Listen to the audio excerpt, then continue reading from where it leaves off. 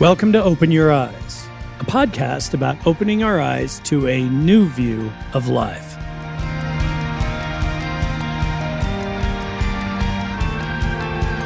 Thanks for joining us today. It's been awesome to receive your feedback that these podcasts help you see and grow and gain energy from the messages that we share. And because you give us your time each week, we want you to know we feel a responsibility to share messages that are of worth to you. I hope today you hear something that you can use to help you get a better view of your place in the world and how you can live to that potential. And when you're done listening today, if you find some good ideas here, be sure to share this podcast with a friend. Let's get started. Today, I'd like to talk about the times in our life when we have to be patient, when we have to wait, and how we can make all the difference during these times when we have to wait. Whether you're a sports fan or not, you have to be fascinated by the fervor and excitement that so many people have in their favorite sports team. As evidence, the sales of team apparel with your favorite sports logo on it was $49 billion last year in the United States alone. The most sales are for NFL teams. Americans love football. Each year, the NFL brings in $18 billion. And Canadians are just as crazy about hockey. Even the Canadian government gives millions to support the Canadian hockey operations. And the Canadian taxpayers, they love it. Physical manifestation of our sports craze is evident in the stadiums we build. SoFi Stadium in Southern California cost over $5 billion. And many sports arenas hold hundreds of thousands of fans. Do you know the highest attended sporting event in history? The Indy 500 at the Indianapolis Speedway, where 350,000 people gathered for the event. A horse racing event in Japan attracted 223,000 people, and almost 200,000 gathered for a soccer game in Rio de Janeiro. Well, several years ago in Sheffield, Yorkshire, England, a semifinal soccer match between Liverpool and Nottingham Forest was scheduled on April 15th. The sold-out game was expected to attract 53,000 fans to the Hillsborough Stadium. And because of the passion fans each felt for their respective teams, the organizers directed each team's fans to enter from different sides of the stadium. Now, the stadium wasn't like a baseball game in the United States in which there is assigned seats for each ticket. Instead, the supporters were admitted into pens, areas enclosed by high fences with a narrow gate. And some of the pens had seats, but two of the pens were standing room only. And because of the heightened security, the admitting guests from outside to inside the stadium was slower than normal. As the start of the game approached, there were still 10,000 fans outside the stadium trying to get in. And these anxious fans were pushing their way in. Well, the Yorkshire police chief didn't have much experience policing soccer matches, so to ease the unruly crowd, he ordered the exit gate to be opened to allow guests to enter more quickly. Immediately after opening the exit gates, almost 2,000 fans flooded the gate, went down the main tunnel that emptied into the standing room only pens. The problem was, the police chief didn't communicate to the officials inside the stadium to expect an influx of fans. So the people that entered the pens first were standing up against the fences, and more fans entered forcefully into the pens, and those that were in front were pressed up against the fence with nowhere to go. And the force of the pressing crowd was so great that those in front were being crushed to death. As the game started, and fans in the stadium started to cheer, the fans trying to enter those pens became more excited and started pushing people in front of them in a rush to enter. As a result, the force against the people inside the standing-only pens became fatal. Many couldn't breathe. They suffocated. Others were injured. Some tried to escape by climbing over the fences into the adjoining pens. But 10 minutes into the start of the game, the referee was told to stop the game, and the officials tried to stop the press of the crowd. By the time everyone was pushed back, 96 people were crushed and killed. The youngest was a 10-year-old boy.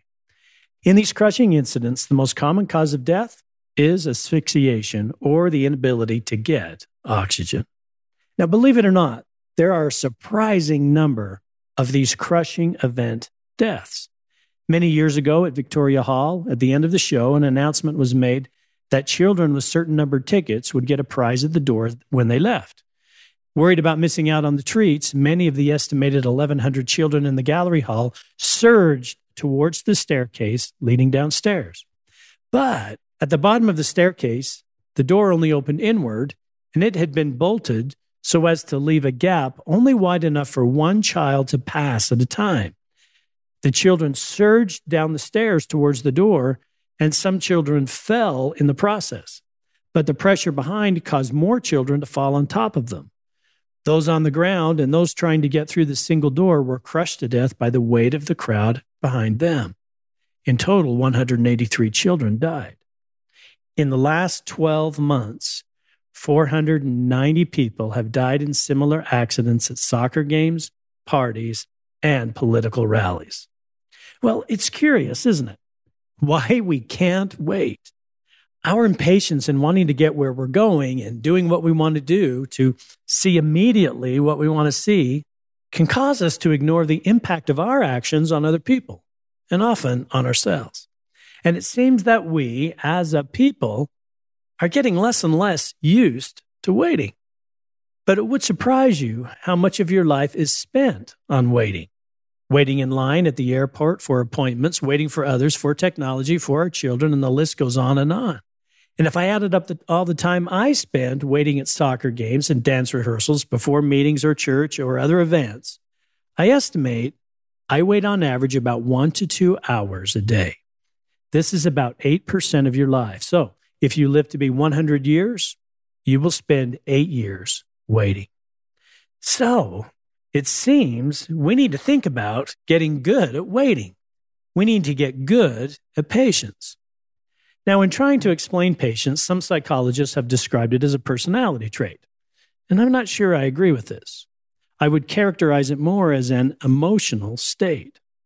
Sometimes it is an emotion that causes us to be impatient.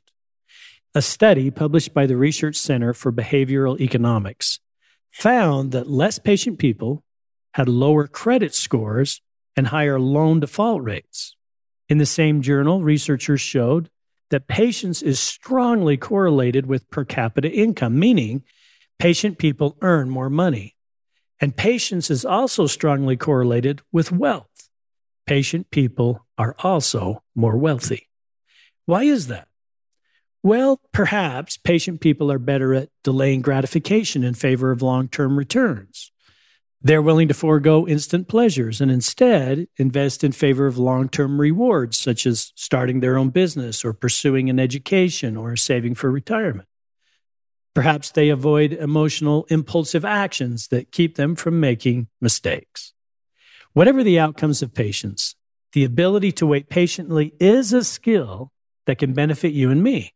But it always isn't easy to develop. So, what exactly is patience?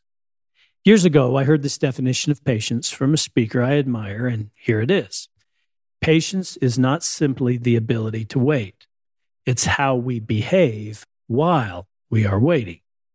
You see, the typical definition of patience is that narrow definition to simply wait. But patient people don't just wait.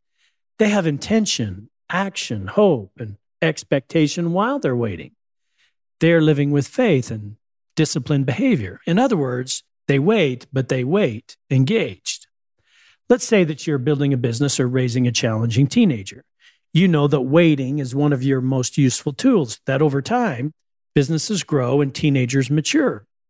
But during this time, you don't just wait and let things take their natural course.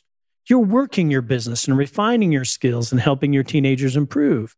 You aren't just hoping your child gets smarter, but you're actively shaping the path that they could walk, working to help them open their eyes to the reality of life and who they could become. I know many of you listening to this podcast today are dealing with a health challenge. Perhaps you're going through chemo to treat cancer, and you can't rush your treatments. They take time. What will you do while you wait? Perhaps you are dealing with a persistent injury. What will you do while you wait for it to heal? Perhaps you need to lose weight and know it will take time. You didn't put on the weight in a day and it won't come off in a day. What do you do while you wait? Well, this isn't an easy thing. For decades, I nursed and dealt with chronic back pain resulting from an accident I had as a young man. I had recurring extreme sciatic pain that would return over and over again. Finally, I made the decision to have back surgery. And after the surgery, I wanted the pain to be gone immediately. It wasn't. The doctor said it would take up to a year. At the outset, I worried and fretted that the surgery wouldn't solve my pain. I wanted to run and exercise, and I was extremely frustrated, and I was having a hard time being patient. Then one day, I was reading in Scripture in the book of John. There's a story there of an infirm man who had been handicapped for 38 years. And as I read, I put myself in the place of this infirm man. I too had dealt with my injuries and pain for years. I was infirm. And I felt like this story was a little bit about me. Well, the man sits by the pool of Bethesda waiting for healing and hoping for a miracle, but he just sits. And when he's asked why he just sits there, he makes an excuse, and it's clear that he's just waiting, not doing anything, but lying there in his bed of excuses. In fact, he's moved his bed right there at the pool, and his excuses have become his prevailing mindset and place of living. As I read, I asked myself, wow, have I done that? Am I lying here in my circumstances and letting excuses prevail? Well, in the story, Jesus finally turns to the man and says, if you will be made whole, then rise, take up your bed, and walk. It was as if he was speaking to me in my day. He was saying, if you want to be whole, meaning if you want to feel better and become who you should, then rise, take up your excuses, and walk. So that day I decided while I was waiting for my surgery to heal, while I couldn't run and I couldn't be as active as I wanted, while I couldn't do everything I wanted to do, while I still had pain, I could walk. I could do something. So I started to walk. Every day I would lace up my shoes, put in my earbuds, turn on a podcast, and walk. And this became a bit of a metaphor for me. When I get into situations in which I don't have full control, that will take some time, I walk, so to speak. You see, there are spaces in time in which God gives you this space to see what you will do with it. Will you just wait, or will you walk? Will you do something? And this is carried over in many ways in my life today. I, like you, have gaps in my day, but I've learned to fill those gaps. And over time, depending on what you do in the waiting times, the gaps in your day, you and I can both make a remarkable you and me. For example, if you have 15 minutes in between appointments, you can listen to a podcast, clean up your messages, return calls to people, reach out to someone who needs encouragement, plan your next meeting, write a quick note to your kids or grandkids, or learn a language. Right now, I'm learning a new language in the gaps in my day. It's easy today to do this because there's so many digital tools that make it easy. Whatever you do, here's the point. In the big things and little things of life, it's what you do while you wait that matters. So let's explore the skill of waiting in the right way. Let's say you're parenting a troubled teen. To one degree or another, I have been one and have had a few of my own. And let's say your teenager is grumpy and moody and lacks motivation. Their choice of friends isn't the best of late. You try to talk to them, and they don't want anything to do with you or your advice. So you know this isn't an overnight fix, and you may not be able to do it on your own. So you pray. In a way, you're seeking a miracle, but nothing comes. Days pass, and you're still not able to reach your teenager in a way that helps them change. You wait and patiently pray and hope. Now, you could simply wait and be patient. But remember our definition of patience. Patience is not simply the ability to wait, it's how we behave while we're waiting. So what could you do? Well, you could be positive yourself, lose your own moodiness, be a source of positivity, be calm and listen, cool it on the advice for a while, serve and help make their life better. Behind the scenes, help your team gain greater faith, pray with them, and a host of other things. You see, there's a difference between parents who just wait and parents who wait engaged.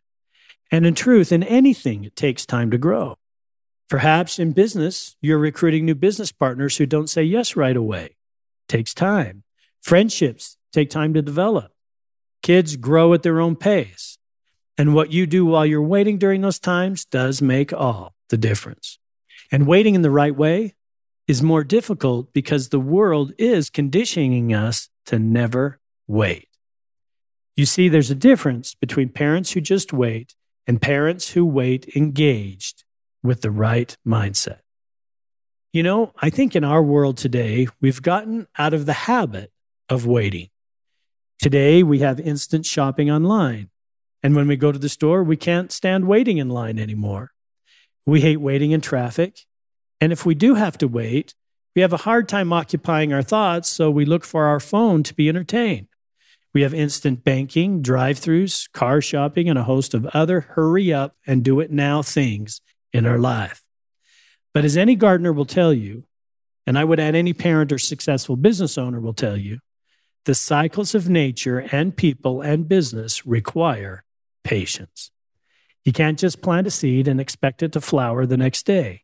You can't tug on the leaves or unfurl the bud to hurry the process.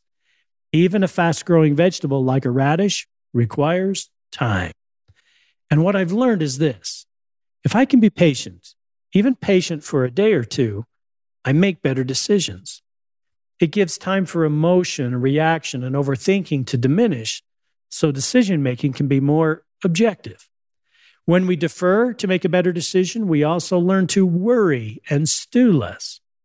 We realize time has its purpose and can set aside our anxiety and approach things in a thoughtful manner. It gives us time to worry less.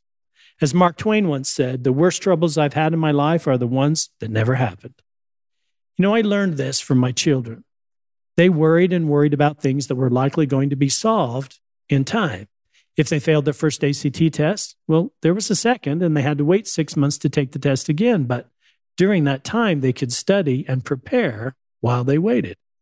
If they had a fight with a friend, waiting and being kind in the meantime usually led to a good outcome.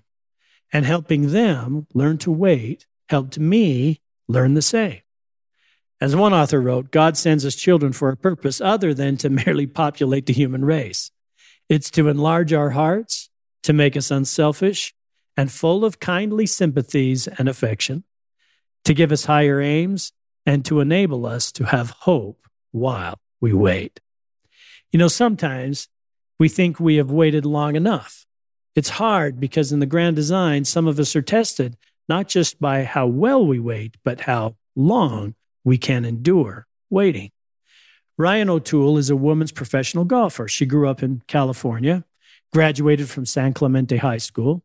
She attended UCLA on a golf scholarship, hoping that she would launch into a successful pro career after graduating. Well, she did graduate, and in 2009 launched her pro career. In her first year, she finished 73rd at the qualifying tournament and didn't make it to the LPGA. The next year, the same. All the while, she knew she was one of the best golfers around, but the breaks never seemed to come her way. Year after year, 10 years of struggling, trying, sometimes getting close, but never a top finish. She golfed almost 230 tournaments. Finally, in 2021, she decided that it wasn't worth the wrestle, and at the end of the year, she would retire and move on in her life. It's a lot to be constantly on the road, traveling, lack of sleep, always packing your suitcase. And it seems that 10 years of trying was good enough, right? But when the end of that year came, she decided to wait a bit longer, to focus on her game, to find joy in the work, and to give her dreams a little more of a chance. Finally, last year, the spectacular Dumbarnie Links on the north shore of the Firth of the Forth in Scotland, Ryan golfed the event of her career. she won her first LPGA Tour event. But she said it wouldn't have happened if she hadn't had her mindset that she developed over 11 years. Why? Because at that event, she approached things differently. As she entered the final round in the lead, she didn't overthink things, something she would have done as a younger golfer, but the years had taught her patience. She said, I just trusted my caddy to guide me to whether we needed to lay up or get aggressive, stay patient or not. I realized I'm content. The hours and the grind and the heartache this sport brings, the constant travel for this moment is worth it. And that's the way it is with patience. Patience is an amazing teacher. And if you, like Ryan, are willing to stay in the wait, working on your game, even if you feel like giving up today, tomorrow holds great things for you. Next, when you give yourself time, you think better. And I've noticed I perform better. In NFL football, there's this theory that time will negatively affect the opposition. Here it is. As you know, a field goal is when a kicker kicks the ball through the goalpost's uprights. Kickers often miss. In fact, they miss 30% of the time. So in the heat of the game, oftentimes when the kicker runs onto the field to kick a field goal, the opposing team will call a timeout. And the theory is that if the kicker stands around for 5 minutes, having to think about the kick, feeling the pressure of the moment, they will somehow be impacted by the pressure and miss their kick. Well, it's a common practice, and most coaches continue to ice the opposing team's kicker by calling timeout. However, the statistics show it doesn't work. In fact, with more time, the kickers who are iced are more accurate than those who are not forced to wait. The reason? Well, the kicker has time to fully visualize the kick, to get his bearings, to clear the ground of potential slick spots where he could slip, and prepare mentally. Again, when you prepare and work while you're waiting, the outcome improves. So here's the point of this podcast today. While you wait, if you wait well, you can make a difference. While you wait, you can set up better outcomes. While you wait, you can make a better you. So next time when someone asks you to be patient, see it as an opportunity to get better. Next time you have to wait, use that space and time to change the outcome. Years ago, I heard this quote, and it has stayed with me ever since. It's by St. Francis, and it says, while we have time, let us do good. I do believe that God has given us seasons in our life, and some of those seasons are seasons in which we have to wait for the good thing that we're seeking. But in that season, I think He's testing us, watching us to see if we'll do the most good we can while we wait. You know, Bill Wilson met his wife, Lois, in the summer of 1913, 100 years ago. Bill's parents left him when he was a child, and he was raised by his grandparents. His grandfather, an alcoholic, stopped drinking when he had a spiritual experience atop a mountain. His grandfather never drank again. But for Bill, it wasn't so easy. When he joined the Army, he started drinking. And when he returned home to New York, he kept drinking, often until he passed out. On business trips, he hid his addiction, but it soon caught up with him, and he was fired from his job. Wilson was committed to hospitals 4 times. There, his doctors told him that his condition was a medical condition, but they also told Bill that he would eventually die from his alcoholism unless he changed. When Bill was committed to the hospital his 4th time, he realized the previous 3 times had resulted in very little change. So this time, while he waited in the hospital, he vowed to spend his time working to find a way to lift himself from his self-inflicted prison. While there, an old drinking companion named Ebby visited him. Ebby told him that he had become sober and remained so because he had turned to faith, to God, and attended an evangelical group regularly. One night later, Bill said he had a manifestation. A white light inspired him to quit drinking. So after his stay in the hospital, in his attempt to remain sober, he found waiting and resisting almost impossible. Then he began to work with other alcoholics, and this had an incredible impact on him. He felt like God had given him this purpose, And with the time that he had left, he wanted to make a lasting impact to help others. This purpose gave him strength to stop. The fellowship in which he was working started to promote Bill's program for sobriety. Bill incorporated the 12 steps of recovery, or traditions, as he called them, into a program, and Alcoholics Anonymous was born. All of this happened because Bill decided to make the best of his time while he waited for heaven's help. And in that waiting, he found his answer. Now, it occurs to me that you and I, like Bill, are likely waiting for heaven's help. We have challenges that may seem too big to tackle. So we wait for direction or solutions or miracles. But all the while, if we could begin to do something good while we wait, the miracle is likely forthcoming. And I believe what separates the happy and more successful people from the rest is their ability to seize the time in which they have to wait and make the very best of it. So as you think about your life and circumstances, while you are waiting for a spouse to change, a son or a daughter to come to their senses, a job opportunity to come about, a business to grow, a business partner for your business, health to return, or a habit to be changed, whatever that might be in your life, ask yourself, what can you do while you're waiting? And as you do, it's important to remember the saying, have patience with all things, but first of all, with yourself.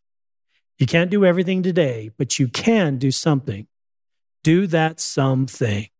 And as you do, the size of your challenge or habit or health issue will become smaller. You know, one author tells the story of a surly teenage boy who was struggling with the diagnosis of childhood diabetes. He was acting out, not eating properly, not taking his medication. Then one day he came to the doctor's office smiling. He'd had a dream. He told the doctor, "In my dream, I saw a statue of a young Buddha. Just looking at it made me feel peaceful. Then out of nowhere, a dagger came from behind me and went right into the heart of the Buddha. I was shocked. Then, as I watched, upset and angry, the Buddha began to grow. He grew and grew until he was the size of a giant. The knife was still there, but compared to the Buddha, it was now only the size of a toothpick. Time and the work we do with that time will enable us to grow. And from our new perspective, we will realize that what may seem impossible at first is actually possible. As we grow, our challenges shrink, become more manageable. And perhaps God is patiently waiting for us to grow so we can see that He provides miracles by not shrinking our problems, but growing us to take on those problems. If you're patiently waiting, do what you can while you wait. And I'm certain you are in the circumstances you are in for a reason. And perhaps that reason is to grow, to gain more empathy for others, or to gain strength. Remember, you are filled with immense potential. And yes, even while you're waiting, you can do great good for yourself, your family, and other people. Remember, to be in a hurry because of emotion or unfounded urgency can often result in poor decisions. So, be willing to be patient. And remember that patience isn't waiting, it's how you behave while you're waiting. Do all you can in the gaps in your day. Make your waiting the best ever. If all you can do is walk, take up your excuse bed and walk. And you will find your legs, your pace, your cadence when you are walking. And remember, time is one of God's best tools to help you win in life. Lean into waiting with faith on Him and watch. You will rise to walk, to run, to travel your best life. Most of all, thanks for being here today. And don't forget to share this podcast with a friend. And join us next week for another podcast as we learn to open our eyes to who and what we can become.